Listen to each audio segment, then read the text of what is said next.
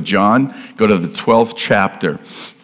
This is Palm Sunday, and I imagine the different accounts of the triumphant entry of Jesus into Jerusalem. The texts in the different Gospels are being used all around the world today. And I pray that in every situation where God is honored and his name is lifted up, that the word of God would be powerful today as it's preached all around the world. John 12, starting in verse 12, we're just going to read 12 to 19 as our text for today. Verse 12 says, "The next day, a large crowd that had come to the feast heard that Jesus was coming to Jerusalem. So they took branches of palm trees and went out to meet him, crying, 'Hosanna, blessed is he who comes in the name of the Lord, even the King of Israel.' Jesus found a young donkey, and he sat on it, just as it is written, 'Fear not, daughter of Zion. Behold, your king is coming, sitting on a donkey's colt.' His disciples didn't understand these things at first, but when Jesus was glorified, then they remembered that these things had been written about him and had been done to him. The crowd that had been with him when he called Lazarus out of the tomb and raised him from the dead continued to bear witness. The reason why the crowd went to meet him was that they had heard that he had done this sign. So the Pharisees said to one another, 'You see, you're able to gain nothing. Look, the whole world has gone after him.'" Okay, the setting is it's Passover in Jerusalem. The city is exploding with guests and with visitors. Jewish law commanded that adult males come to Jerusalem every year for Passover, and of course they would bring their families. So the city was bursting at its seams, and people were not only cramming and filling the city, but it spilled out, and they were setting up tents and campgrounds all around the city to be a part of this wonderful, glorious celebration as they remember back of their history when the death angel passed over the homes of those who had the blood of the Lamb spread on the doorposts of their homes. This moment was important.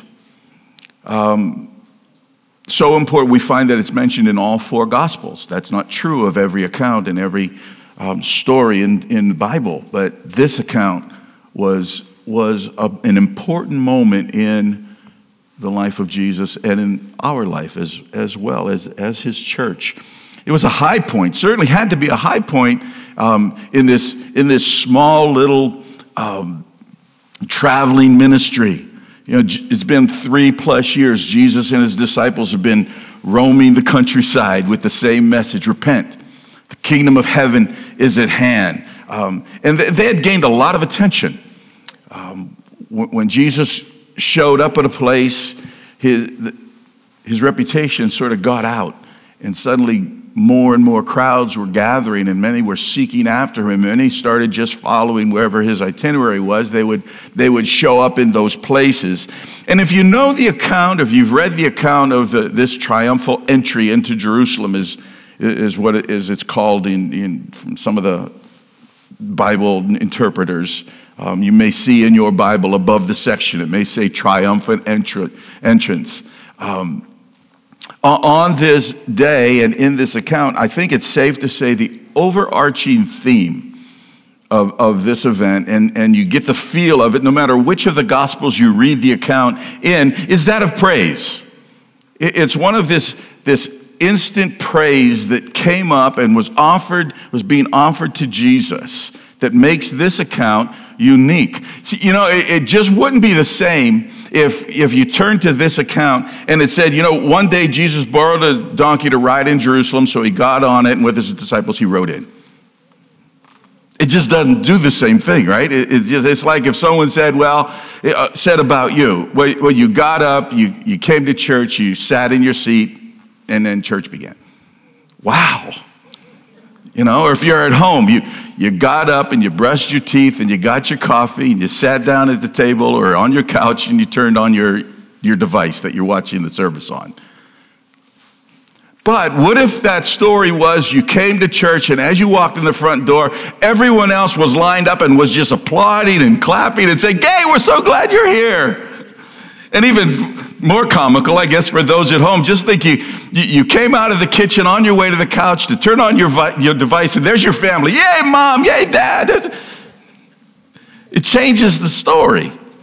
It changes the power and the impact that it has on us. There's what makes this event an event.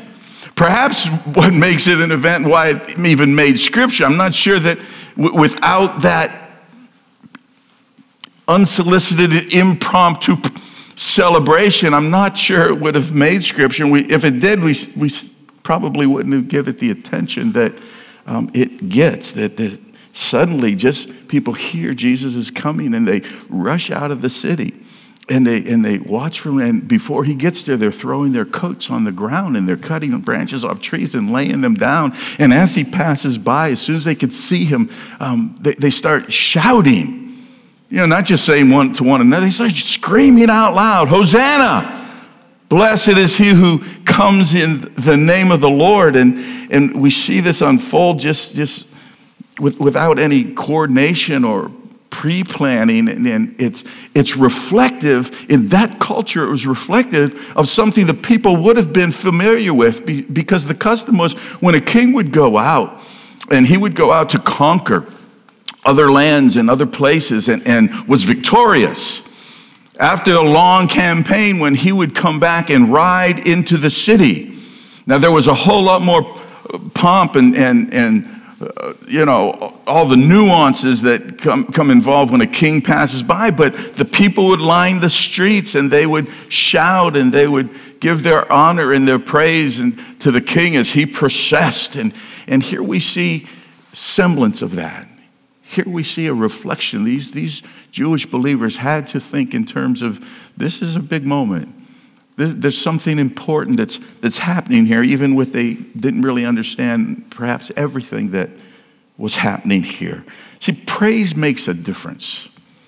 It really does. Praise makes a difference in life. It adds celebration. It adds enthusiasm. It adds excitement. There's some, one of the reasons, it seemed like as a nation there was this combined sigh when 2020 ended. It was like, phew.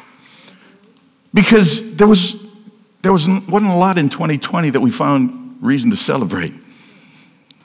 It was a year of challenge. It was a year of stretching. It was a year of confusion and insecurity and questioning and all these things. Didn't seem to be a lot to celebrate, so we celebrated the fact that it was over, that year ended. See, because without praise, life becomes tedious. Without praise, life becomes heavy. It becomes trying in so many ways. We need to praise. There's something in our makeup. There's something in the way God created us where we need to have reason to praise. We need to have reasons to celebrate, to rejoice, to be excited, things to be excited and enthused about. Imagine life, right, without birthdays or anniversaries or holidays or promotions or graduations or successes that we could celebrate. Imagine just a life bereft of opportunity to praise and things to praise. Both business and mental health experts tell us that it's very important that we find opportunity to celebrate the wins. You know what that means in life. Now, whether big or small, it doesn't really matter, but to develop a lifestyle and a mentality that you're looking for wins in life, and when you find one, celebrate it in some way. Praise, if in some way it does something. It doesn't matter if it's that huge raise or promotion or job that you hope to get, or if it's your toddler used the potty chair for the first time. Celebrate it, because there's something in us that needs to praise. Praise is healthy for us. Praise is good for us. It's good for the one offering praise, and it's good for the one being praised, or the thing being celebrated. It's good for us. Now, not only do we need to praise, but there's another level. We need to praise God, right?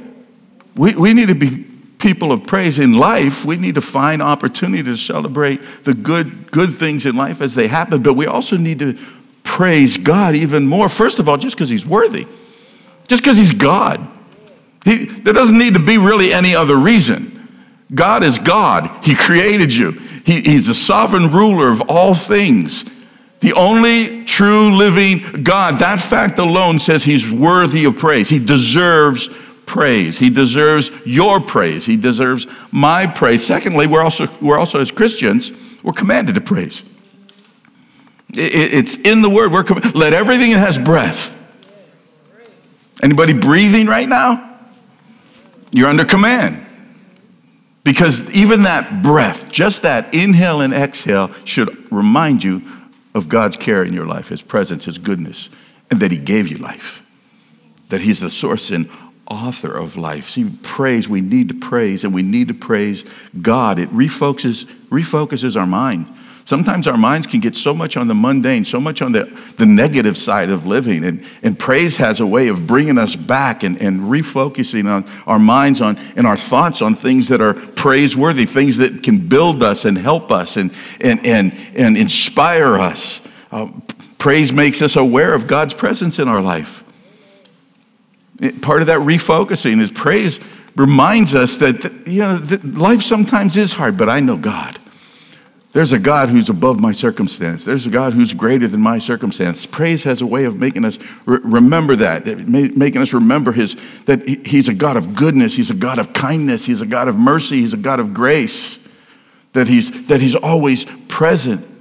Praise is a protection over our lives. Praise comes along and can be used, if used properly, can even be a weapon in our lives. Against sin and against the enemy who tries to continually badger us and come against us. Praise can protect us. The Bible says, put on a garment of praise when a spirit of heaviness tries to overtake you, tries to overwhelm you. I've found something in life, and hopefully you've learned the same thing. How does praise protect me? Well, you can't praise and sin at the same time. You can't praise and curse at the same time. You can't praise and gossip at the same time. You just can't do it. It's just not possible. You can't praise God and tell lies at the same time. So if praise is continually in our mouth, guess what? We'll live a better life. Praise can protect us because it keeps us in God's direction. It keeps our hearts and minds focused on him. There's no substitute for the benefits of praising God. There's nothing else I can recommend to you that will bring the same benefit and reward as a life that continually praises God. But I'll tell you this, it's like physical exercise. Nobody can do it for you but you. You know, I have some exercise equipment in my home. I don't get healthy just because it's there. Praise is sort of like that. Wouldn't it be great if you could hire someone and say, go run 5 miles for me, and you get the benefit. Praise only works if you praise. You can understand this message. You can agree with this message. You can take notes. It will do nothing in your life unless what? Unless you develop a life of praise. Okay, so this is the last of our series called Pivot. I trust you've enjoyed it and that it's helped you on some level. I'm entitling this message, Pivot Toward Praise. Pivot Toward Praise. And John brings us a unique perspective that I think can help us today. I'm going to divide our text in half. We're going to look at verses 12 to 15 to make one point. I have just 2 points today. And 16 to 19 for the second thing I want to draw out of our text. So let's pray. God, thank you for your goodness. Thank you for your presence. Thank you that you're a personal God. Thank you that you give us an abundance of reasons to live a life of praise. And I pray now, Holy Spirit, you're here in this moment. Hover over the word of God that you inspired men to write. Take that inspiration and breathe it back into our hearts. Change us by your word today. In Christ's name, amen. Amen. Okay, let's look at this account. First of all, let's look at the characters that the Scripture presents to us. And as I read this, I see there's 4 groups of people here. All right? There's the locals. It says that they knew about this grand miracle that Jesus had performed when he called Lazarus out of the tomb. Okay, so there's the locals. Then there's the visitors, the people who are in the city because it was Passover. All right, so they're the visitors, and they were hearing about this unbelievable event. Then there was the Pharisees. Okay, there's always the Pharisees. There's always, have you noticed in life, there's always somebody over here going, have you noticed? Sometimes that's true. Too often, maybe. And then there's the disciples. Now, when I was looking at this, I saw four types of people, or 4 groups of people that were here. And I'm just giving my own little categories. We find the community, the locals. There's this community. Then there were the curious, the visitors who were, just there seeing what's going on. Then there was the critics. Okay? And then there was the committed, the disciples. We see representative of the committed. And as you think about it, every public gathering in the world, every public gathering has these 4 people there. If you think about it, if it's an athletic event, a social event, certainly a political event, anytime there's a gathering of people, you'll find, if you get to know and you observe, you'll find these 4 people are there. Unfortunately, even when the church gathers, there's these 4 people. There's the community, those who are generally supportive, but probably somewhat limited in their involvement and participation. There's the curious, who are more the fringe folks, the ones that maybe aren't really connected yet or aren't a full part of. That's maybe the new person who's just kind of checking it out and saying, is this a place worth being a part of or coming back again? Then there's the critics. There's always those who just have a better way of doing things. There's everyone else's way, and then there's their way, and their way is always the right way. So there's those folks who are always just grading and scoring, and then there's the committed.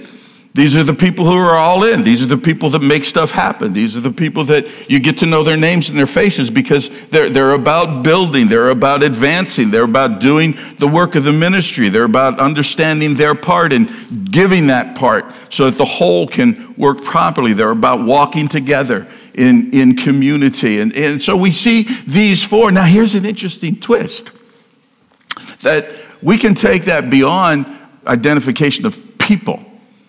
And all we have to do is get a mirror and look at ourselves, because every one of us at different times in different situations or scenarios, depending upon what's happening around us, have the potential to be one of these 4 in our attitude. Because these aren't just necessarily descriptions of people, these are also descriptions of the attitude of our heart. Where at any given time, we can be any one of these. And that becomes a very interesting scale by which to use just within ourselves and the Holy Spirit, and not looking externally at others trying to say, well, he's that or she's that, or I think that. All we have to do is look at ourselves, and we can see that we may play these different roles at different times, which I'm not going to develop any further. You can draw your own conclusions, and you can draw your own lessons out of what's really healthy, what's really good. But here's one thing that we find going back to our story. With the exceptions of the Pharisees, all the rest of the people, all of them that were there, all of them were praising God. All of them were offering praise to Jesus as he rode. All of them were shouting, Hosanna, blessed is he who comes in the name of the Lord. All right, so I developed, for my 2 points, I developed 2 phrases, and I don't know if they'll make sense. I hope they make sense to you. The kind of praise that they offered was experiential praise. They're all praising, and they're offering experiential praise. The praise that they were offering was based on the extent of their knowledge and the experience or experiences that they had with Jesus. Their interactions with Jesus, their awareness of Jesus, it was all responsive. It was to their experience. Okay? Now, that's not wrong. There's nothing, on no level am I saying there's anything wrong with experiential praise. It's real, it's valid, it's sincere. we should praise the Lord for every good thing in our life. For every time he shows himself strong, for every time we recognize that he's done something good in our life, for every time we've had some kind of a spiritual experience or advancement or awareness or learning, we should praise Jesus for it. When we experience him, part of that should be praising him. They had experienced Jesus as a teacher, as a healer, as a provider, as a miracle worker, and their praise was real. It was experiential, but it was real, and for the most part, I'm going to assume it was sincere. It was coming out of a resource of their life, because it's not natural for us to praise. We like being praised. We're not always the best at giving praise. Okay? So it was real. And many their experience wasn't hearsay, it was firsthand. Right? The area that Jesus and his disciples traveled wasn't huge. They weren't jumping on airplanes and trains and driving highways to get to places. They were walking. So they covered a very limited area of town, or of the geography. And this was a time when all the people places that they had visited were coming and gathering in Jerusalem. So there was a lot of folks there that I'm sure had firsthand experience. There were a lot of folks there who themselves heard with their own ears the teachings of Jesus. They were some of the ones who said, "What is this? Where did he get this kind of authority? Where did any man get this kind of authority? He's teaching like something we've never heard before. He's not like the scribes and Pharisees. There's something out of this man." Maybe some of them were on the hillside, and they were able to be participants and partakers of the first, all-you-could-eat banquet, when Jesus sat them down and said, "Here, bread and fish, all you want." Maybe they were part of that crowd. Maybe some of them were in the cities where it says Jesus entered the city and healed them all. Maybe some of them were part of the all. Maybe some of them were there watching this procession happen and adding their voice because they were blind. And sometime earlier, they wouldn't have been able to be there, or if they were there, they wouldn't have been able to see anything going on. Maybe some of them had been deaf and now they had hearing.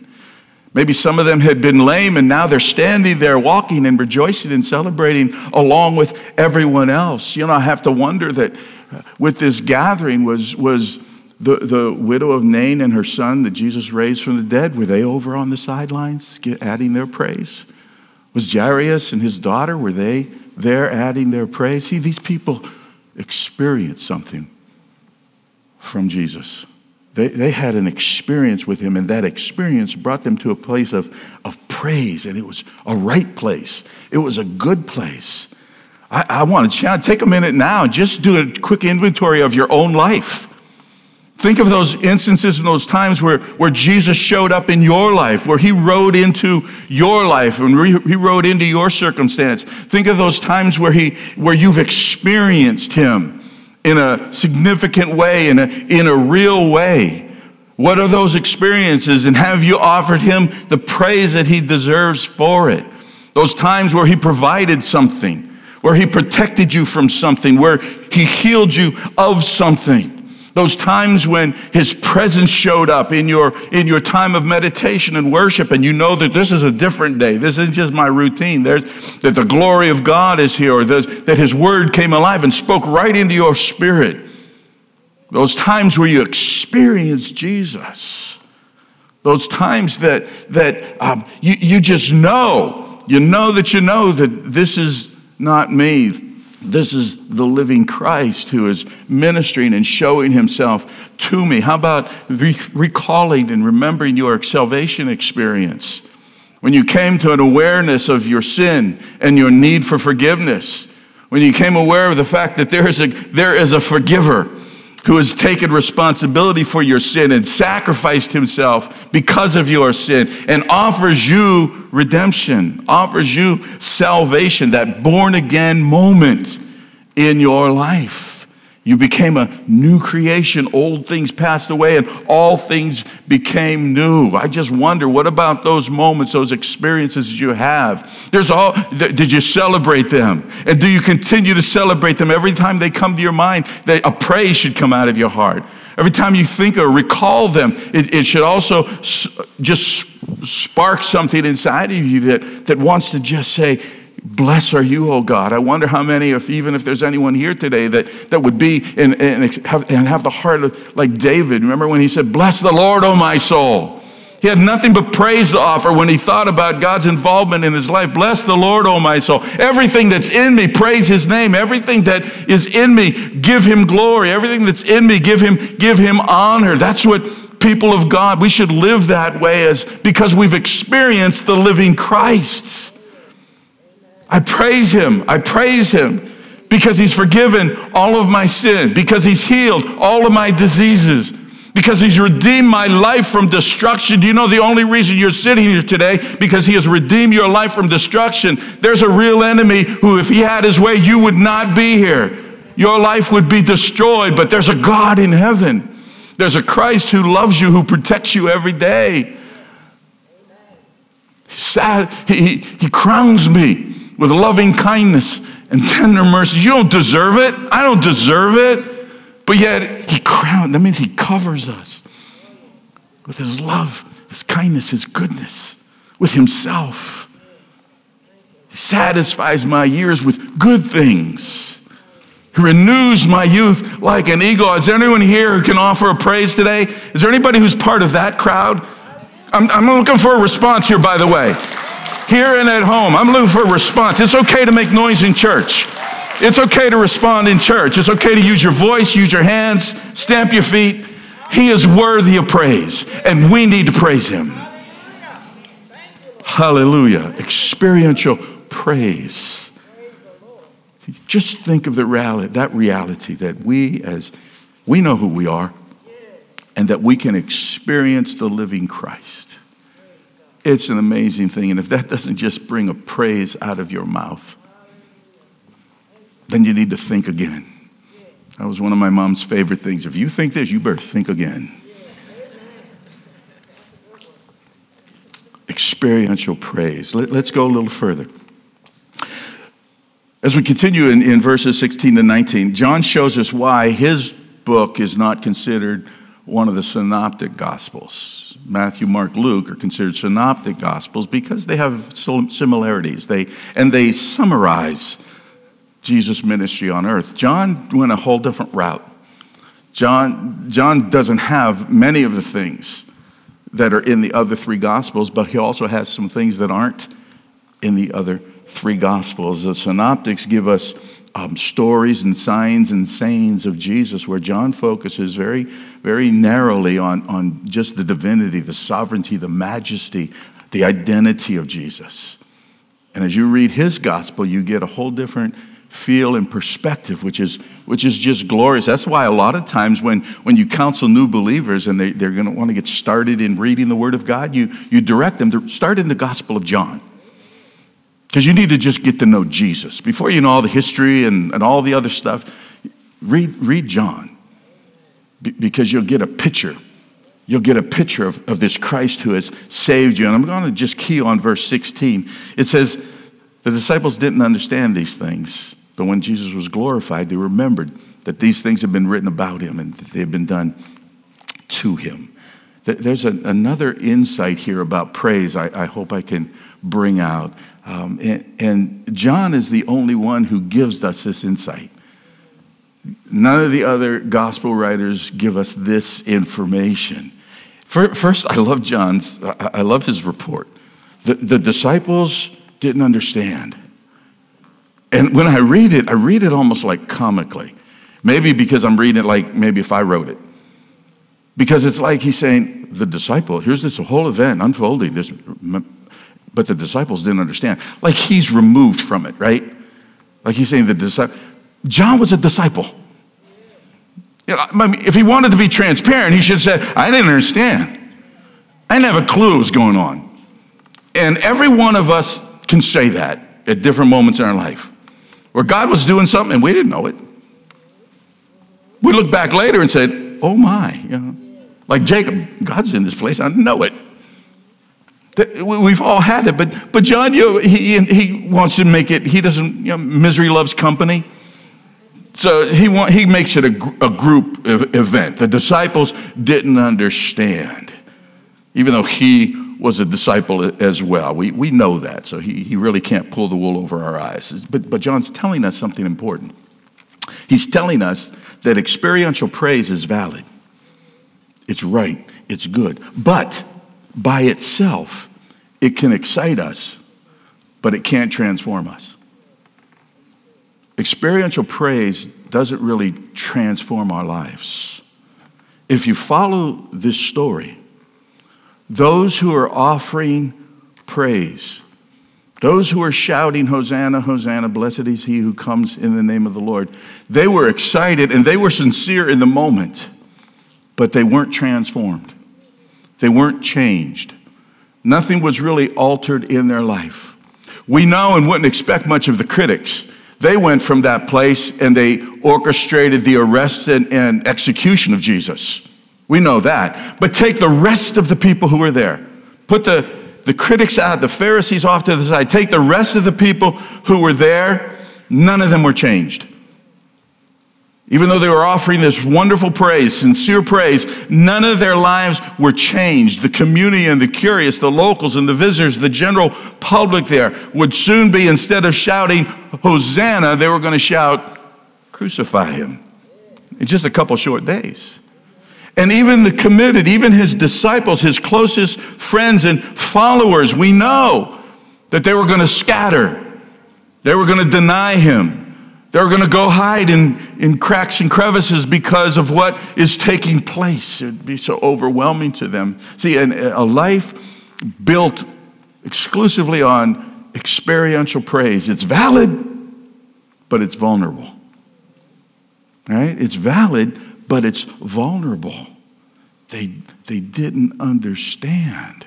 Now, I'm not diminishing the experiences that we have, or the power and the impact and the importance that they have in our lives. We need to feel our faith. We need to. We need to have those experiences. We need to celebrate the things that Jesus does for us along the way. So I'm not dismissing experiences in any way. I'm not trying to degrade them in any way. I want to continue to experience the presence of Christ in my life. I want to see miracles. I want to see and experience answered prayer. I want to know his compassion and his grace and his mercy. I want to know his care and his comfort and all the things that he provides and protects from. And I want to experience him on a continually basis. But, there's always a but, right? But, what happens to our praise if our experience isn't praiseworthy? Doesn't automatically solicit praise? What happens if the doctor's report doesn't come back different than what it was? What happens to our praise? What happens to us as people who praise God? What happens if the wife or the husband still wants the divorce? What happens if that person still walks out of my life?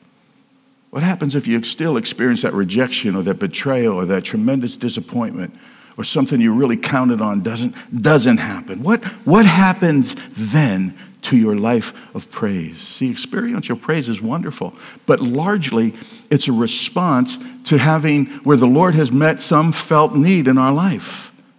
And he's responded to that. But what happens when our praise feels like the need wasn't met?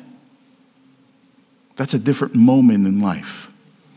That's a different moment. We have to make a decision of what we're going to do, how we're going to handle it. None of them were changed. Even his disciples were ready to give up and go home. Even though they were, if anyone had reason to offer him praise on that day of celebration, it certainly was them, and I'm sure they were leading and shouting as loud as anyone else was there. But when our praise is rooted only in experience, what happens if the experience doesn't Maybe what happens if the experience almost does the opposite of those other experiences that cause us to praise? It says they didn't understand. They didn't understand the fullness of the moment that they were in. They didn't understand what was really taking place around them. They were taking in the experience of it, but they didn't understand there was more to it. Even though Jesus had been, for the disciples, Jesus had been telling them numerous times, quite obviously, what was about to happen, what was going to happen. See, there was things happening they weren't aware of. And John's telling us that there was a kind of praise that they didn't know about yet. There was a kind of praise that people of God can offer. They just didn't know about it yet because they didn't understand. See, they didn't understand the true import of Lazarus. It was a great miracle. It's a phenomenal miracle. The experience, imagine being there, the ones who actually witnessed it, eyewitnesses. It was unbelievable. You see a man who's been dead for 4 days comes wrapped in linen and grave clothes, hopping out of a tomb at the command of Jesus. That's hard to beat. But they didn't understand that in that moment, Jesus was doing more than bringing a dead body to life. They didn't understand that Jesus was giving a foreshadowing, a foretelling of what was going to happen to him. They didn't understand that Jesus was saying, just as I have the power to call Lazarus out of the tomb, I have the power within myself, and in a short time, I'm going to walk out of a tomb. See, they didn't understand that. So they offered great praise because of what they did experience, but they didn't know there was more to it. They didn't understand that the real reason this whole thing was taking place. They didn't understand the real reason Jesus was even going to Jerusalem. They didn't understand it. They thought, hey, this is good, because they tried to discourage Jesus. There was people out after him. He was a wanted man in some areas of the community, and they encouraged him, don't go in. He said, no, we're going. And so they see all that's happening and think, hey, this may turn out okay. The people are in our favor. This may be okay. And they think that he's riding in Jerusalem and this is going to be the time. He's going to show himself as the true Messiah, with the understanding of Messiah that he's going to bring us, political freedom. He's going to put things in place so that we can break free of the chains of Rome from around our necks. They didn't understand. It says they didn't understand until after. Something had to happen in order for them to gain this understanding, in order for them to learn about this other kind of praise. It says that they didn't understand until after Jesus was glorified. They couldn't understand it until after he had been arrested and tried, found guilty, and mocked, and beaten, and flogged, and a crown of thorns. He didn't understand until after he was glorified. After he took that march down the Via Dolorosa, carrying the weight of his own cross and stumbling along the way. He didn't understand until they got to Golgotha, and the spikes in his hands and feet were driven in, and he was posted up on the tree for all to see, humiliated, tortured, bloodied. They didn't understand until he was sealed in a borrowed, guarded tomb. They didn't understand until the other side of the grave. They didn't understand that while he was buried, he descended into hell and set captivity free. They didn't understand until after he walked out of the tomb and into the room that they were gathered in. They didn't understand until after he was glorified.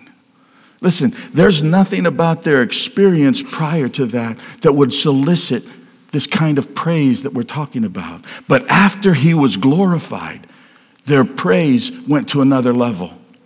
Their praise changed. The praise that they'd had in their hearts now to offer to Christ was dramatically shifted and changed. This was a different kind of praise because it was a different kind of Jesus. One that they didn't understand just a couple days earlier. This was a different kind of Jesus. This wasn't just a people-loving, truth-telling, miracle-working Jesus. This was a different Jesus. This was a death-destroying, hell-defying, devil-defeating, grave-emptying, walk-out-of-the-tomb Jesus. They didn't know about him. They didn't understand that. Jesus solicits a different kind of praise from our lives because he's been glorified. And it changes things. This is a resurrection praise. We have a resurrection praise to offer to the Lord. It's a praise that doesn't really matter what our experience is. It's a praise that doesn't matter what circumstances are happening around us. It doesn't matter if the sun is shining or the storm clouds have rolled in. It doesn't matter if we got the job or we got fired. It doesn't matter if we're experiencing wonderful things in life or the worst tragedy of our life. It doesn't matter. This kind of praise doesn't need spiritual goosebumps in order for it to put its hands up or say, God, I praise you. This is a different kind of praise that just automatically opens its mouth, raises a hand, stamps a foot, gives a shout. This resurrection kind of praise. It's a living praise to a living Savior. It's a living praise to the one who rose from the dead and is alive forevermore. It's a praise that doesn't come from what he has done for me, but it's a praise that comes out of because we already know what he's done for us. Because we see him glorified. We see him risen. It's a praise that comes out of a heart that says, I know once I was lost, but now I'm found. I was dead, now I'm alive. I had no hope, now I have hope. I had no future, now I have a future.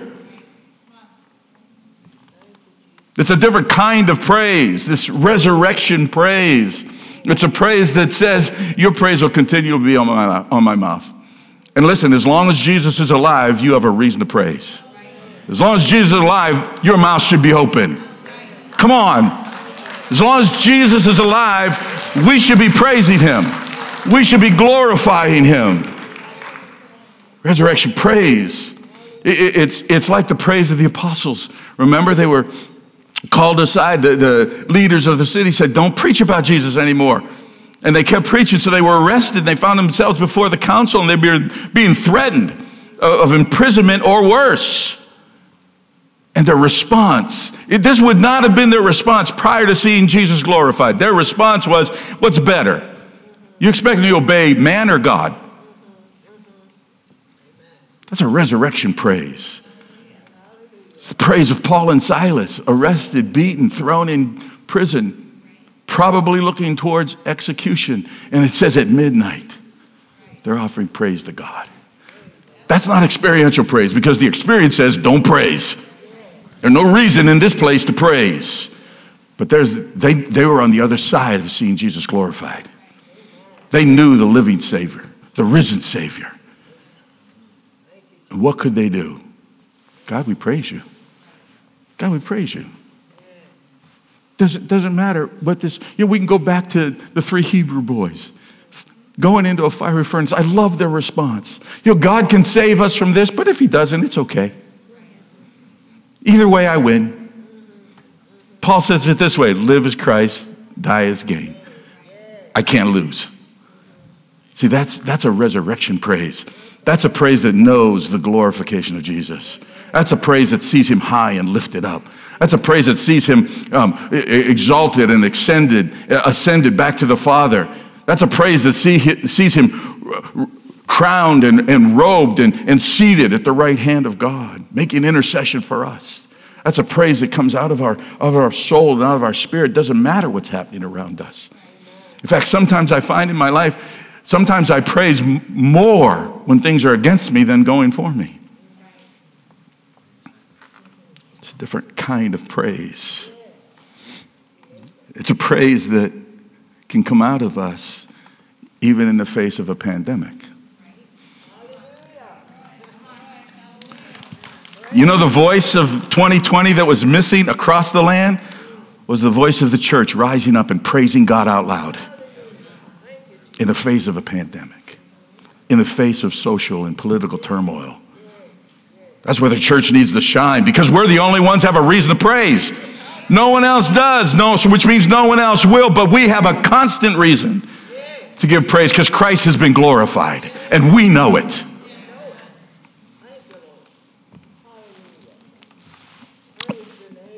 Lilia, bring the team up. I need. I did it again, I think.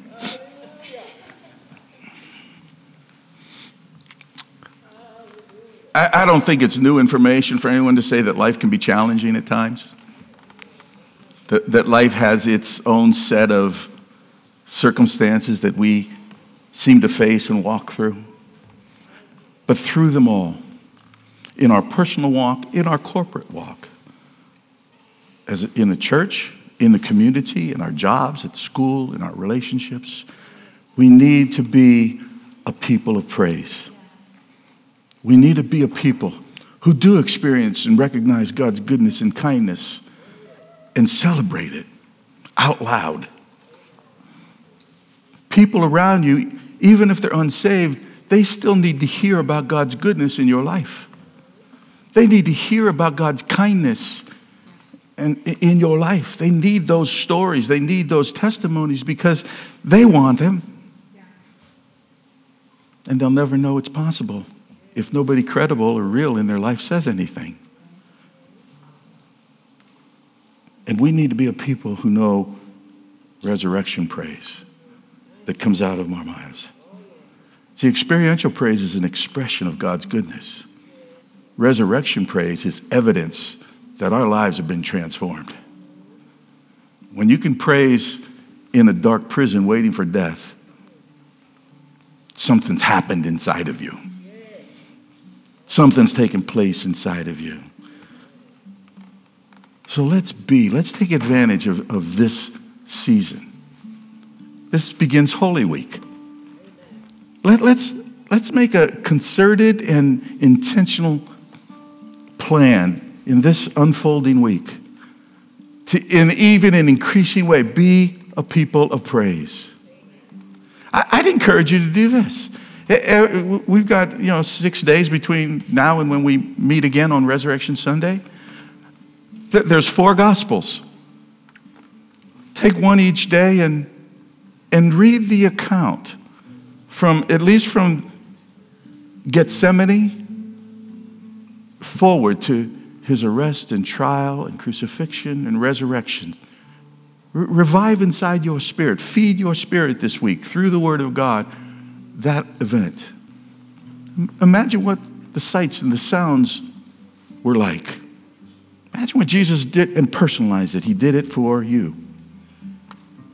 Read Acts 1 and 2, chapters 1 and 2.